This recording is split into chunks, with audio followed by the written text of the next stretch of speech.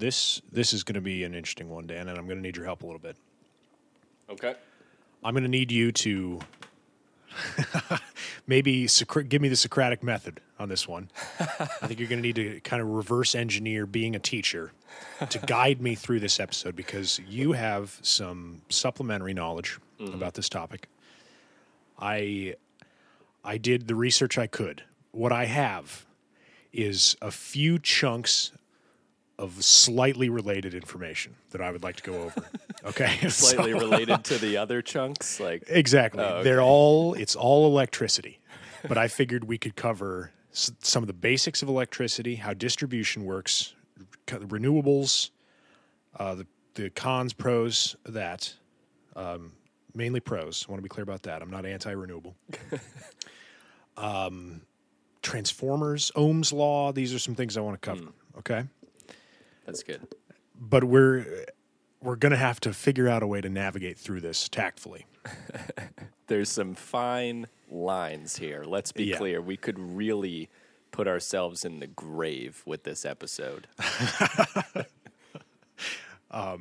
This started with me watching a single video about the electrical grid in this country and kind of just realizing that there was an incredibly complex system that kept this thing going that I took for granted. Oh, yeah. And that being electricity. Something I just expect to be there and working. And not only does it work, well, I can't. We really have to cover the full thing. Yeah. It really it's all in the details, just the sheer admiration. What stunned me the most that I first learned was that, well, first off, I didn't know everything was connected. The entire, every power plant is connected to every other power plant in a broad sense. And there's 4 zones in North America. Most of that is covered by 2 zones, the Eastern interconnection and the Western interconnection. Those split about just west of the Dakotas and kind of like Texas right there. Up into Kansas. Canada, too, right? Yeah, it goes up into Canada, does not go down into Mexico. Whoops. But that covers, it goes from that divide in each direction. But then there's 2 electrical separatists, they're called. Wait, they're actually called that? I guess that's the term I heard. The one we know of, because it was in the news recently, Dan, I believe you have some things to talk about that, and that is Texas. They have kind of their own grid for a decent chunk of the state. And then Quebec in Canada it also has their own. Well, of course. Yeah. Now we know the Texas of Canada is Quebec. Right. Well, I think they have tried to secede, haven't they? They've been like, there's been ballot initiatives to leave Canada. I mean, they're the super French part, right? And then everything else is like pretty English and native. I think, Dan, that it would be logical if we start at the very basics. And I want to go over just some terminology that you've probably heard, might not have a great understanding of. We now also have to worry about it upsetting an entirely new class of people, and that is electrical engineers, electricians, and anybody with a passing interest in electronics, if I mess some of this up. So, I'm going to be talking a lot about volts. I heard a very good explanation of breaking down Ohm's law. Have you heard of Ohm's law? Yeah, just by name. You probably covered it in like high school physics, right? Exactly. I took a class my freshman year of high school called Industrial Arts, I think. IA Tech, Industrial Arts Technology. Whoa. And it was just a broad course of all things shop-like, I guess. We did a quarter of metals, a quarter of small engine work, a quarter of electronics, like basic electronics, and then drafting was the last quarter. Wow. That's like 4 courses in one. That's great. Yeah. It's crazy, too, because it was like I don't think we did computer drafting. I think we did like hand drafting, drawing out buildings and stuff. Wow. Anyway, we did a little bit of a deep dive in electronics on things like this, and Ohm's law is a basic formula that you will often see in a triangle. And I think there's another thing that kind of does that triangle, right? Do you know what I'm talking about? Not in electronics specifically, but other. It might be like a velocity, something, one of those. You mean the delta? Oh, density, mass, volume. It's a very similar relation, right? Where the three components of Ohm's law are voltage, resistance, and current. And that's V, I, and R is how those are represented. Voltage you get by multiplying the amperage by the resistance. It's that like triangle. You following that? Yeah. It's kind of hard. Terrible thing to have to describe in an audio medium. But so volts are kind of the measure of how much force is behind any electrical current. I'm going to use an analogy that's like a tube with marbles. Nice. And it is just full of marbles. So the second you push a marble into this tube, marbles popping out the other end. You know what I'm saying? So it's all filled. Yes, and that's just the current filling it. So volts are how much force is pushing on these marbles. Okay. Current is going to be how many of these marbles are passing by a point in any given second. When you're talking about actual electricity, instead of like a marble or however many marbles, it's measured in coulombs, which is a large chunk of electrons. And it's like a huge scientific notation number of electrons. Because it too small, it would be like too hard to measure or track or something like that? Okay. Yeah. And then resistance, measured in ohms. Current is amps. Voltage is volts, obviously. Resistance is in ohms. And that would be like how much friction there is on the inside of the tube that is hindering the movement of the marbles. Sure. Resistance. Yeah. Yeah, I guess it it works even just as So we got force is volts, speed basically is current, and resistance is resistance. I'll get into a little bit later in just a minute here about like transformers and stuff. Because do you know how transformers work at all? Vaguely. It was shockingly simple. I thought it was going to be a much more complicated job than it really is. It's like an on-ramp and an off-ramp for a highway. Basically, yeah. And it highlights, there's this weird mystical connection between electricity and magnetism that makes me deeply unsettled. It's basically magic as far as it is the closest thing we have to magic, because it's both electricity and magnetism. And I swear to God, I think I heard somebody say you can basically turn like a turbine around. It can be a motor. They're like the exact same process working in reverse, motors and turbines. Oh, I see. Okay. So you can make a turbine something that's spinning because of a force acted upon it into electrical energy, whereas a motor is using electrical energy to make magnetism move a motor. And literally just turning the opposite direction. Yeah. It's pretty much like flipping a switch the other way. In this country, for most of the power distribution, we use alternating current. DC and AC are the two. We use alternating current for a variety of reasons. The major one is that alternating current is very easy to step up and down in voltage, because when it's generated at extraordinarily high voltages. Like it leaves power plants sometimes as high as like 24,000 volts. Jesus. And we can't really tamp that down? We can't slow the roll? That'd be like if every faucet in your house was a fire hose, right? It's just too much to handle, too dangerous. And alternating current is very easy to step down. It's the only thing that transformers work with efficiently. I don't know why, and I'm sorry, but I think that's okay. In a basic sense, the way transformers work on all levels, because there's multiple kinds of transformer, and you've seen a lot. I'll talk about that in a second. If you could imagine for me, just like if you had a bar of iron, right, and you folded that up so it made a square. Okay. And you had kind of like a picture frame looking chunk of iron. And on one side of that, there's electrical wiring coiled around it. And then on the other side, there is another coiling of wire. However, this one has fewer coils. And they're not attached, the coils? To each other? No. But via the iron bar they are? Yes. Okay. And the electricity traveling in this coil around the iron makes a magnetic field. And that magnetic field induces on the other wire at a lower voltage because there's fewer coils in it. Jesus.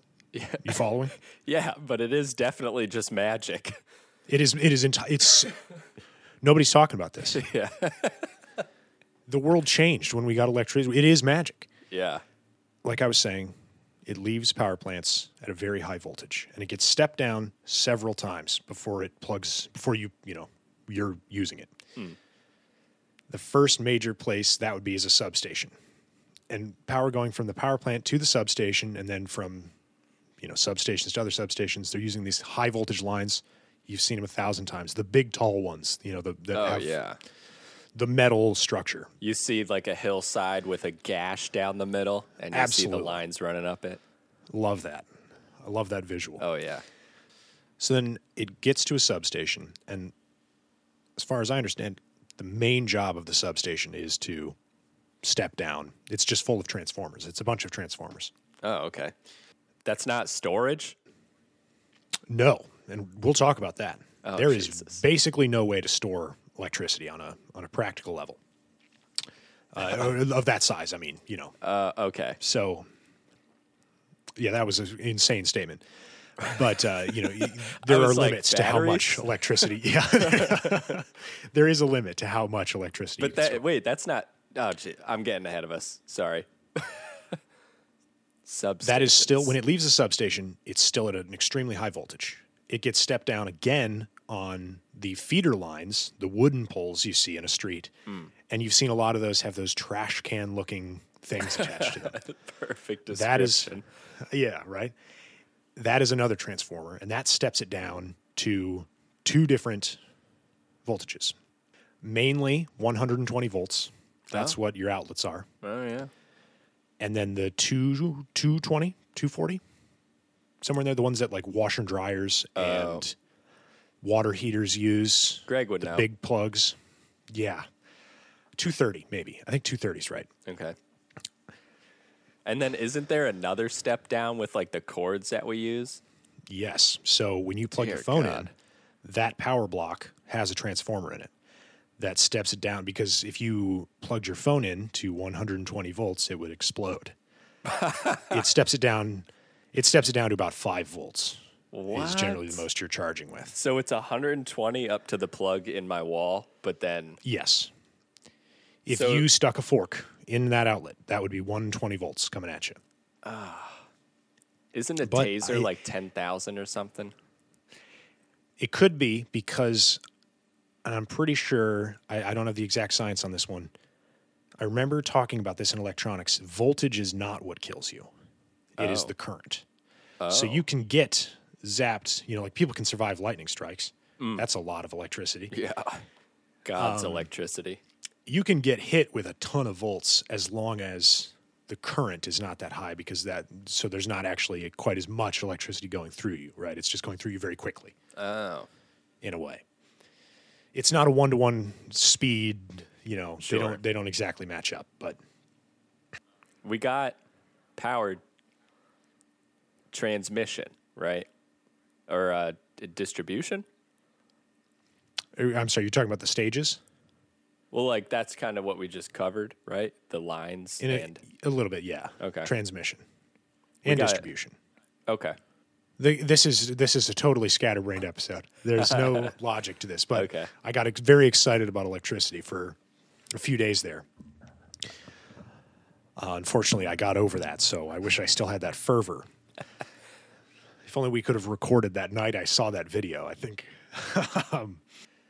So you said when the electricity comes out of the power plant, it's like tens of thousands of volts. What was that number?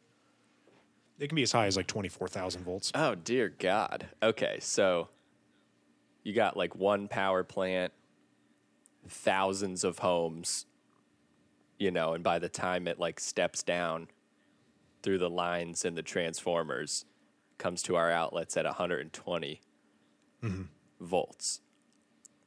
Jesus. Now, okay, so let's get into the storage thing, though, because that confused me. Right. So battery technology is not awesome. We're not in a super good spot. You know, lithium ion is great for small electronics, stuff like that. And even, you know, a Tesla car, like an electric car, has lithium ion batteries.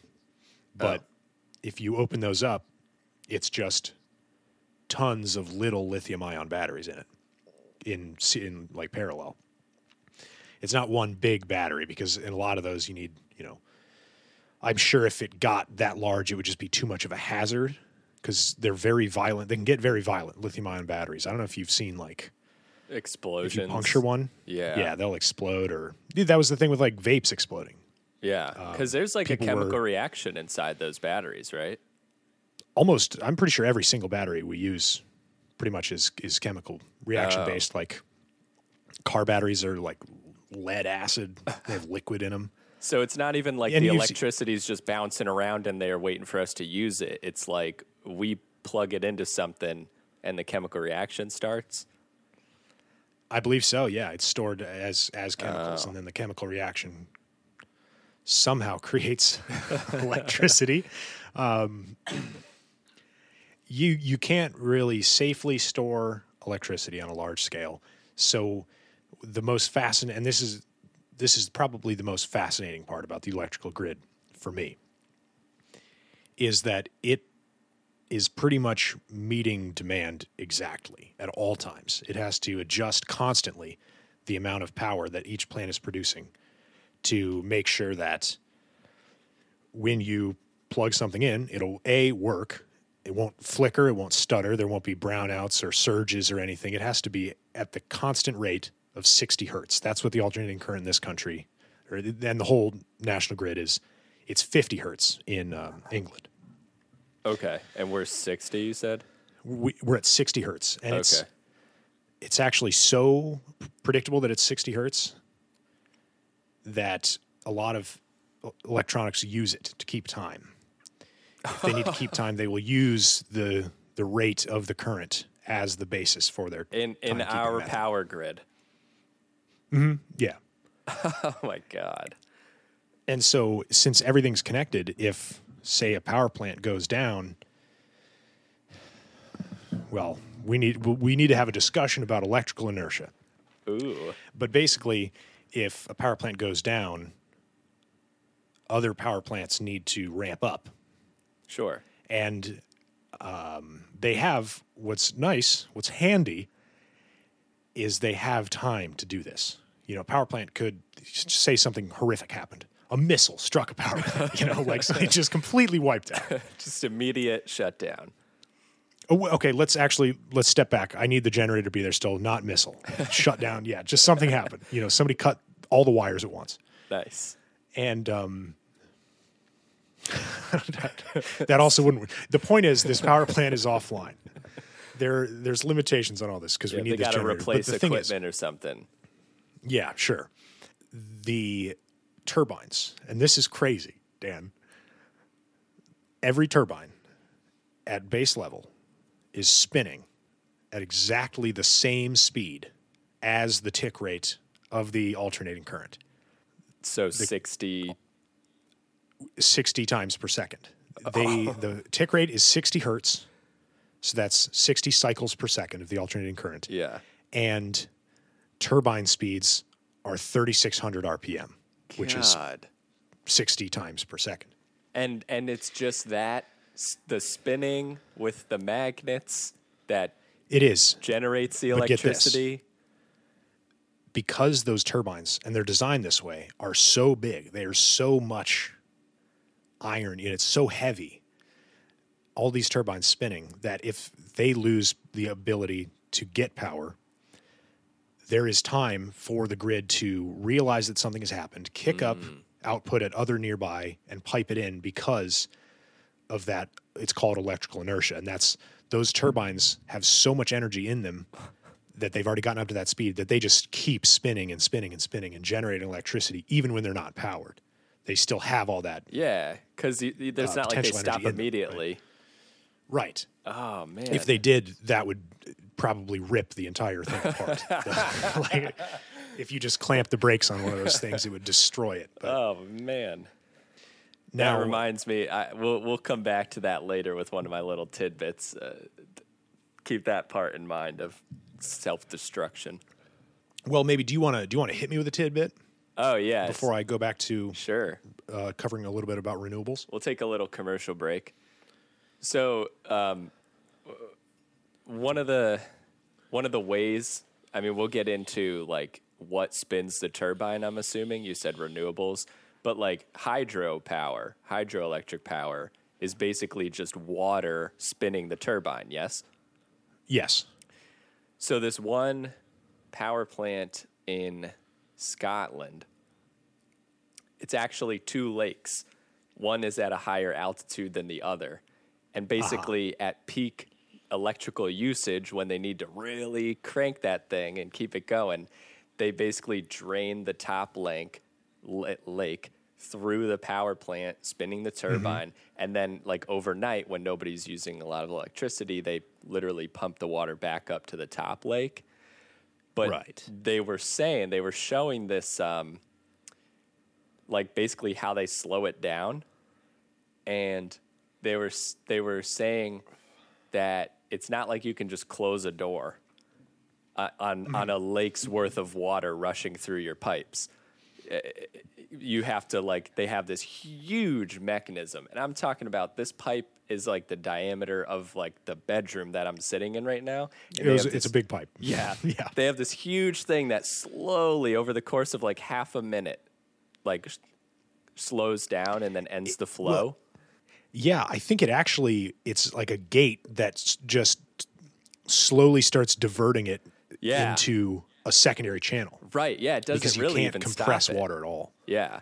You just have to move it. Because if you just stop it, sorry, am I stepping on your... No, that's it. That's the one. Self-destruction.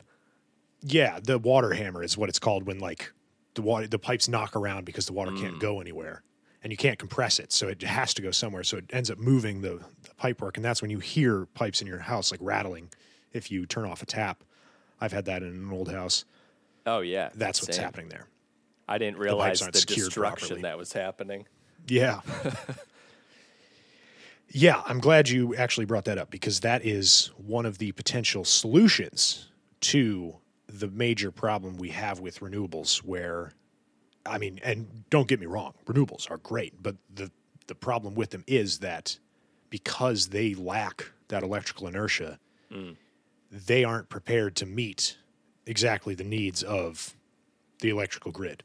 It's great for, covering like the top end of stuff, but we are pretty much going to need something with that either electrical inertia or, in the case of that dam battery, like I guess that's like potential energy or something that is or gravitation, something with the water. That's a way to get that, or we might just always need some kind of More reliable. Well, yeah, because pretty much besides solar and wind, every single kind of power generation, unless I'm missing one, is using water or steam to spin turbines. Right. Because in hydroelectric, you're directly using the water, but in all the other ones, you're boiling water so that the steam will spin the turbines, and you're using some sort of fuel source for that. That's why, like, at power plants, you see, like, the steam coming out the top, right? That's what we're looking at there. In some cases, yeah. In a lot of cases, in nuclear, that's from the cooling of the reactor. But I think the cooling of the reactor is actually in lockstep with the. I think they accomplish it at the same time. They evaporate the water, but that is double also whammy. cooling it off. So, yeah. Wild. Did you look up that Texas thing? Do you know much about the Texas? Yeah, and a couple of things that you explained more clearly than I could understand from reading made it make a lot more sense. It's a wild, wild story. Can you tell me? I know nothing about what happened. Essentially, just the sheer spike in demand for electricity caused a ripple effect throughout the system. Like all of the industries that feed into creating electricity, like natural gas, railroads. There was like a drop in supply with the solar panels covered in snow, wind turbines frozen, and they were basically 4.5 minutes away from a complete grid collapse. Ooh. Which would take sometimes months to recoup from. So you can see one of the distinct advantages of not being on your own power grid. Yeah. Of being part of the national grid. Yeah. Which I guess, like, there really wasn't much I could find about the history of that because I think it just kind of happened organically once the, like, public housing, and there was an act in 1935 that made electricity a public thing. It became like a utility that was monitored by the government. Nice. But even before that, in the 10s and 20s, when it was starting, power plants that were near each other would hook up to each other in case something. They were like, why not? Yeah. And then so that I think it kind of developed organically, and then it just became a standard thing once the government started regulating it. It kind of needed to all be on the same standards so that everybody could be hooked up to each other.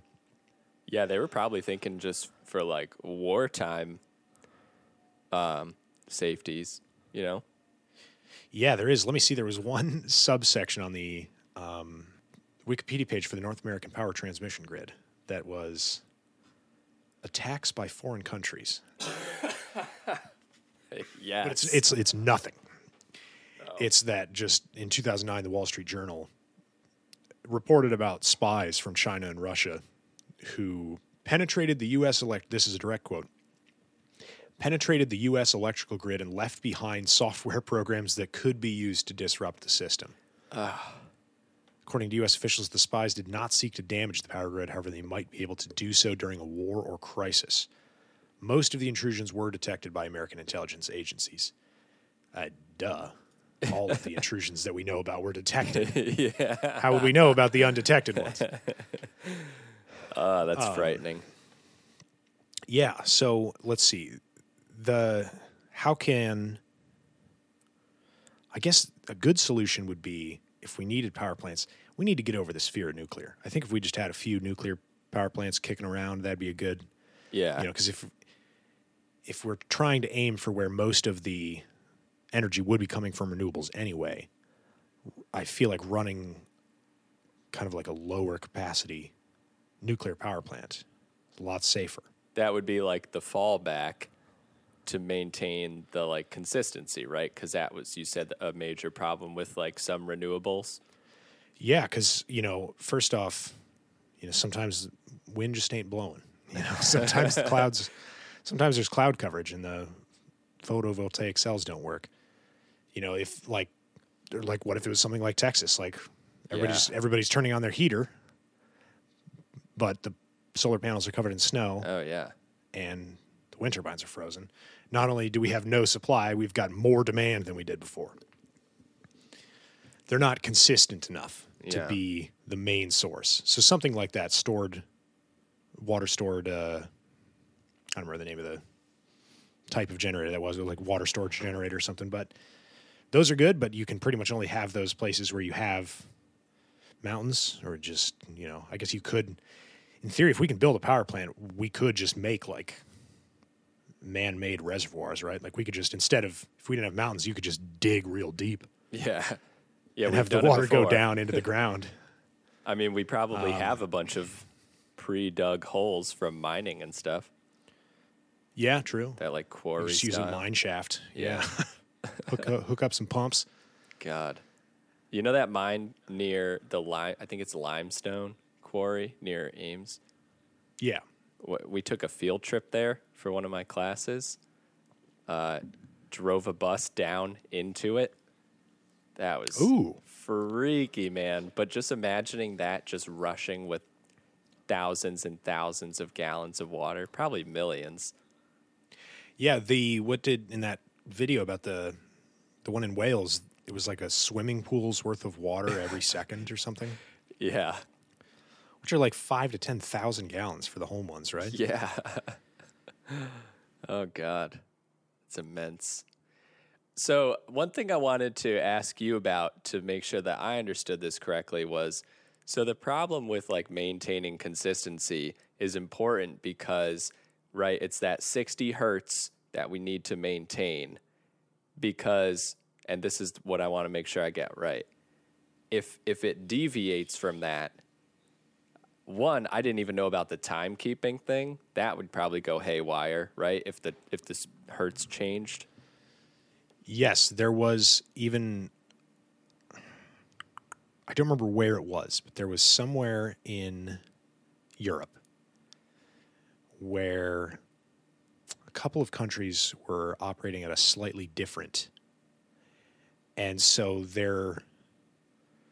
by like the end of a year, the clocks there were like 6 or 7 minutes behind the EU clocks. Oh, get wrecked.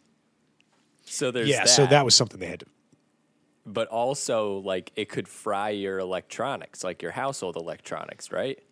If too much was going, yeah, or, if there wasn't enough to meet the 60 hertz, your lights would flicker. Oh, okay. It's just everything runs smoothly because everything's running at the same speed. All the electricity is at the same speed. That's crazy to just think constantly. about all of those turbines. Well, I cannot grasp how the supply has to meet the demand like almost instantly. Right. I want to be in the control. There must be some sort of control center for the grid, right? At least each region probably has like a master control region or control center. So I'd love to see that war room. Oh my God. Yeah. Yeah, just some unsung heroes down there. So one thing I did read kind of explained a little bit of that, but I read that or maybe it was a video that we watched, some power plants have what's called spinning reserve. So like I read this as like another generator, another turbine that's spinning like off to the side. And if there's a problem, they just hook that up to the grid and they basically get like an immediate juice. Oh, interesting. That's how I interpreted it. He didn't really spend a lot of time on that. I know they're doing some. Do you know what a flywheel is? No. That's something that you can use you use the conservation of angular momentum to store energy, basically. So it's like a very thin metal disc that you get spinning really fast. And since it's so, thin and it's just spinning, there's not really much air resistance it has to cut through and it just stays spinning. And so they're working on using these to potentially store electricity on a large scale. The problem is they are insanely dangerous.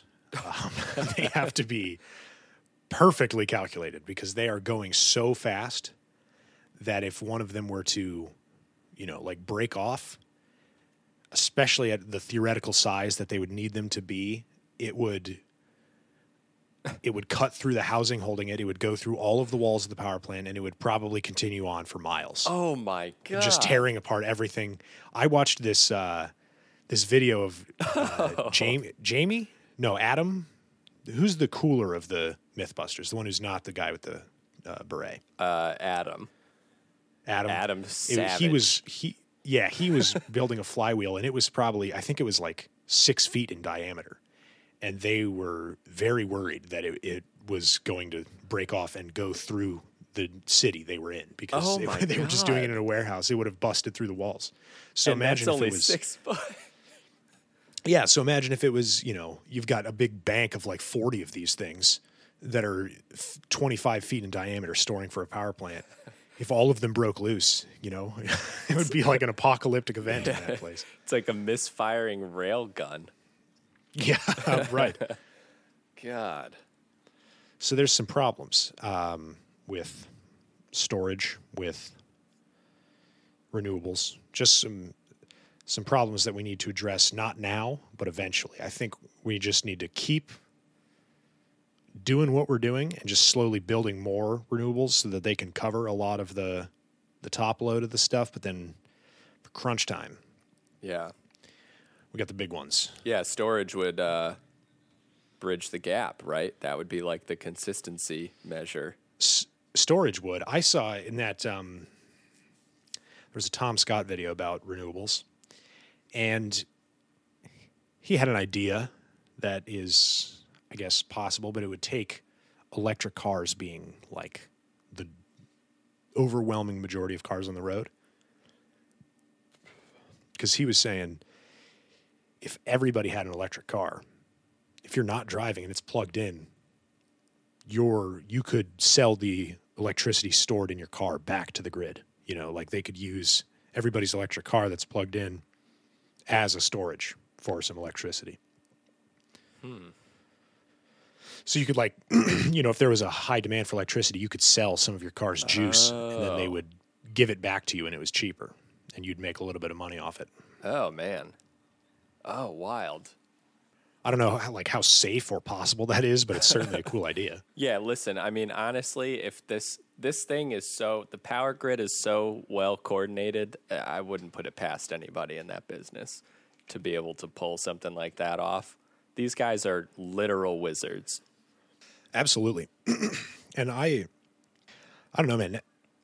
It weirds me out. Like, have you ever gone past a substation and you've heard it?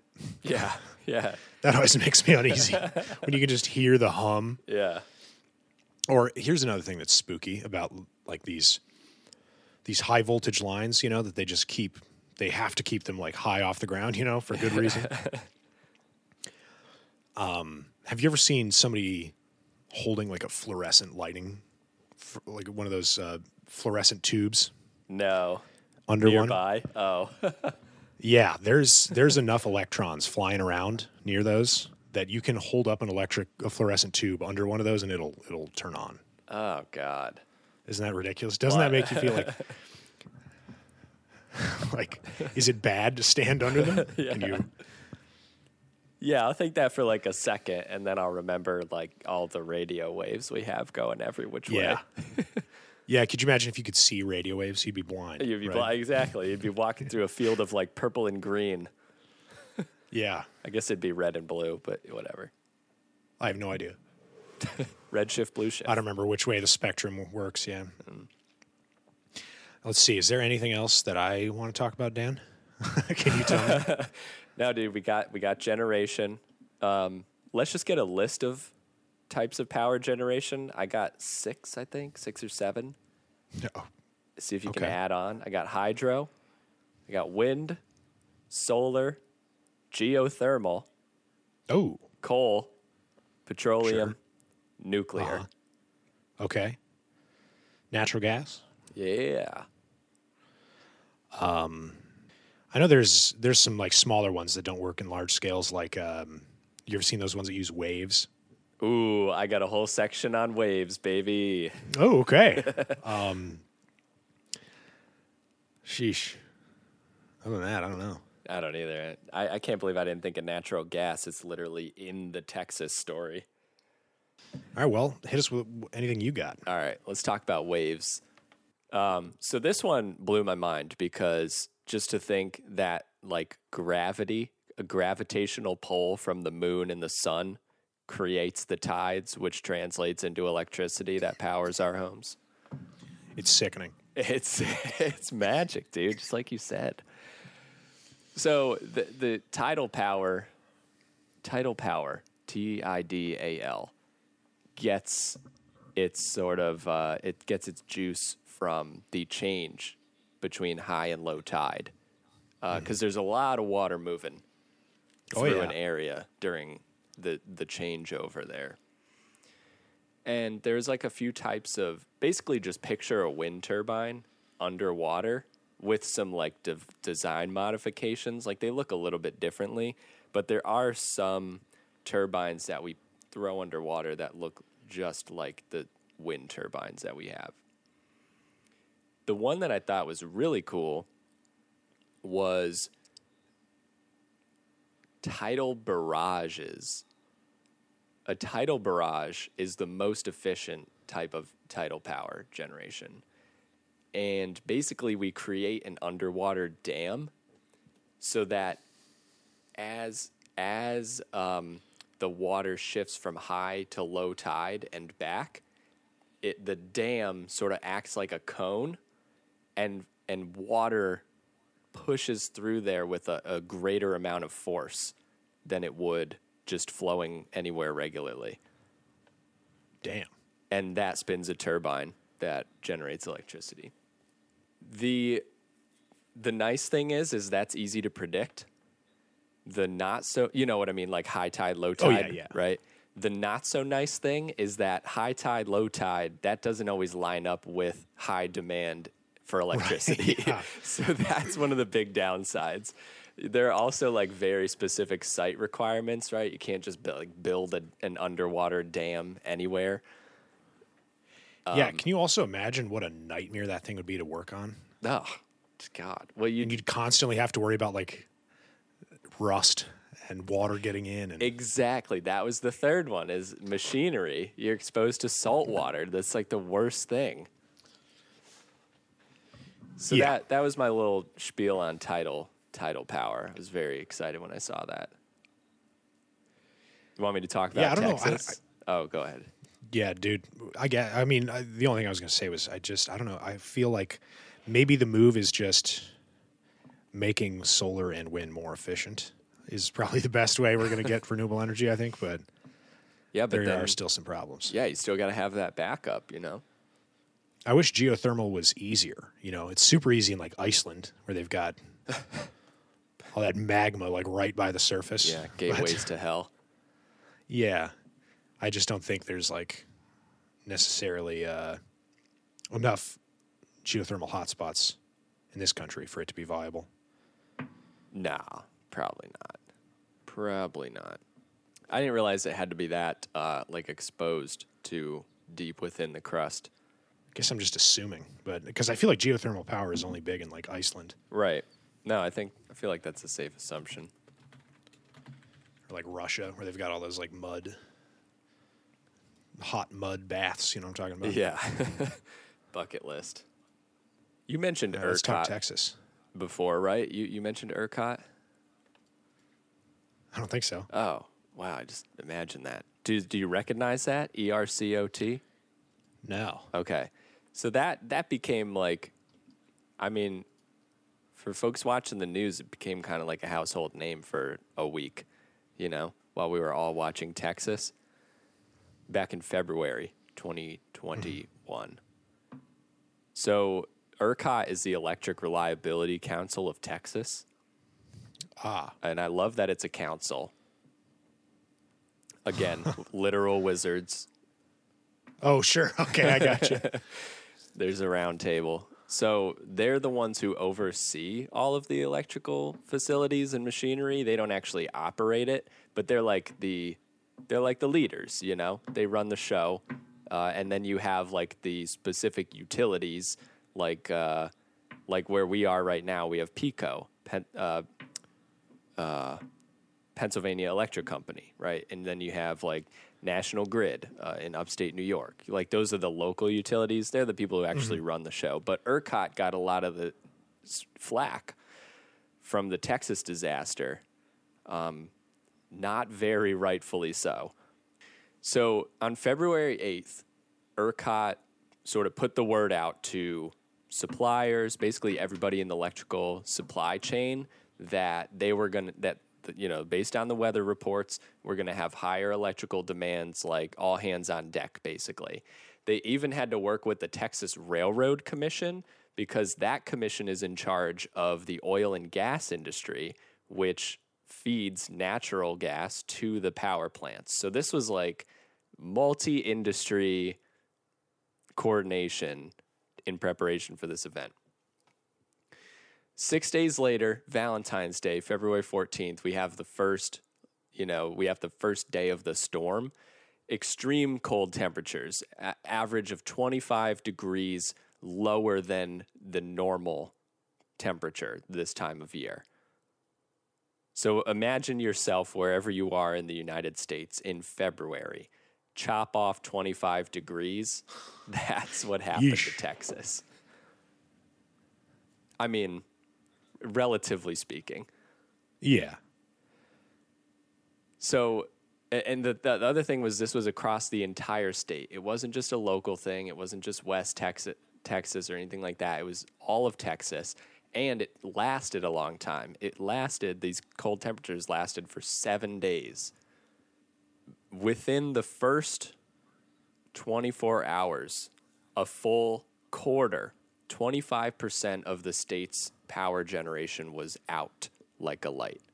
So you're talking about snow covering solar panels, wind turbines are frozen, some like coal plants shut down temporarily because they couldn't, machinery failed in the cold, stuff like that. You got basically like sludge moving through your machinery. And but into the evening of February 14th, they were doing all right. They met the demand of 70,000 megawatts that was on the power grid because everybody, like you said earlier, was cranking up their heat, trying to stay warm. Those weak Texans, Yeah. Everybody's colder in Texas. So No, there you go. yeah. But slowly but surely, more and more power generation was forced offline. Overnight you have like a complete shutoff of solar panels. Those are ineffective. Again, frozen wind turbines and the like. And as a result, the high demand for natural gas, which powered a lot of the other power plants, grew. The price of natural gas grew 100 times in less than 1 day. So you have like this issue with supply. You have the issue with money, and you have the issue with demand spiking like crazy. Now, ERCOT, basically what they had to do was they had to do what's called shed load. They had to shed some load, and that's basically what you and I call rolling blackouts, right? Okay. So this section of the state, we're going to black them out for 2 hours, then we're going to turn them back on. Black this part of the state out for 2 hours and rotate so nobody's really screwed over here. So in the industry, that's called shedding load. And basically it was to keep that balance that we've been talking about, keep that 60 hertz, make sure supply equals to the demand. Now, okay, so they had to bring the demand down to meet their supply. Exactly. Yeah. Okay. That's a good, yes. But it didn't work. So okay, yeah. The grid frequency continued to drop below 60 hertz, and there's this like critical threshold, 59.4 hertz, which soak that in real quick. That's only 0.6 hertz away. It's a small margin of error. Yeah, very small. So ERCOT, the first night, dips below that 59.4 hertz threshold. I think they were down to like 59.1 or something like that, which is really bad. And they kept shedding load. And after about an hour of being below that critical mark, they finally equaled out supply and demand, and they got back up to 60 hertz by about 2 or 3 in the morning on the 15th. However, looking back, we know that only 4 minutes and 37 seconds is what separated ERCOT from a complete power grid failure. Geez, so the whole thing would have gone out? The whole thing would have gone out, and it's not like flipping on a switch because you have a lot of fried machinery on your hands. Oh, jeepers. Right? You gotta input a lot of energy to get it back going, right? Because you don't have any inertia if it's a complete shutdown. Mm-hmm. Good point. This process of getting back up to full capacity can take months, literal months. So we would have been seeing news stories of people out of power for weeks, not a week. 4 minutes and 37 seconds. That is insane. Yeah. That one did not show up on the news feed. I did not hear about that till I was reading. The wholesale electricity prices also spiked, obviously. High demand, low supply, etc. And there's apparently a cap I don't know if this is a federal thing, but there's a cap to which electricity utilities can charge customers. But it went up to that cap, which is $9,000 per megawatt hour. Oh my God. Yeah. So like for you and me, that'd be a pain in the butt increase in the electrical bill. But for like a hospital or a huge building, right? Like a refrigeration plant, like Yeah. cold storage or Oh, something. no, they're fine this time. They just opened the windows. But a heated, sure. Yeah. indoor soccer fields, on the other hand. Oh, yeah. So, Plenty of those in Texas. yeah, lots. Soccer's real big down there. So, yeah, the providers, the electrical providers spent more money on wholesale electricity in that 1 week than they would have in 4 average years. Oh, my God. Yeah. And that was Well, with I the just load shedding. That's insane. One thing that still I can't grapple with, maybe you can help, is that it is, I guess that's how it works. Maybe I'm living in this like kind of fantasy world and I'm thinking, oh, they're just sharing the electricity, but I guess it really is. They probably buy and sell it from each other, don't they? It's like a marketplace. Yeah. Yeah, I would assume so. Because I feel especially like, since they're all like small companies that are owning little regional parts of the grid. for sure. Yeah, and then like how else would one expand, right? Probably buying out another. Oh yeah. Yeah. Yeah, I think that's a safe assumption. The majority of people died from hypothermia, of course, but health officials also attributed deaths to motor vehicle wrecks, carbon monoxide poisoning. I remember hearing about that a lot too, because people would get generators and like put it in their freaking living room. Yeah. Medical equipment failure, and then, just general, like if you had a pre-existing illness, the extreme cold and stress just probably exacerbated that. Either way, I think we might be at the end of it. What do you think? Yeah, man, this was fun. I hope it was for the listeners too, but this research blew my mind constantly. And yeah, I learned a lot more about electricity than I thought I would. Transformers and all that. Get your friends to follow us on the gram, everybody, trying to. Yeah. Oh, bombshell announcement. Oh, World changing. Unless I already said it on a previous I episode. don't think so. Later this month will be the first ever all in person, minus Greg. Greg wasn't invited. Podcast. Dan, Paul, and I will be linking up in our old stomping grounds of San Juan, Puerto Rico, where we cut our teeth as kids. We are taking a little vacay down to old San Juan. And we are bringing the podcasting equipment with us, with me. Sorry, it's all mine. I'm just bringing the Frisbee. Yeah. And I don't know what the hell it's going to be on, but there's going to be, if you'll pardon my usage here, there's going to be some electricity to it. There's going to be something in the air. Oh, yeah. Doesn't matter what we talk about, the camaraderie. I haven't seen Paul in years in person. It's literally 4 years. Something like that. So it'll be a good one. But we might do a little dictator before that. We'll see. Little Dicky.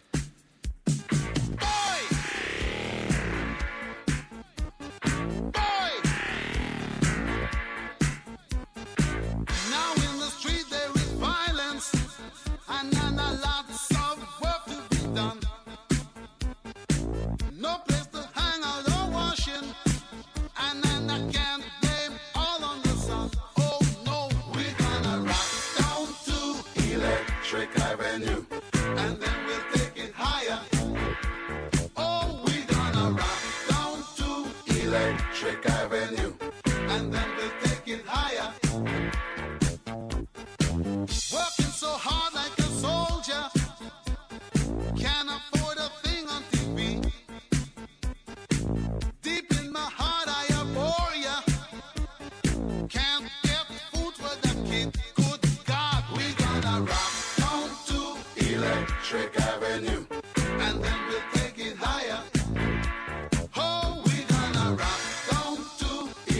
Electric Avenue.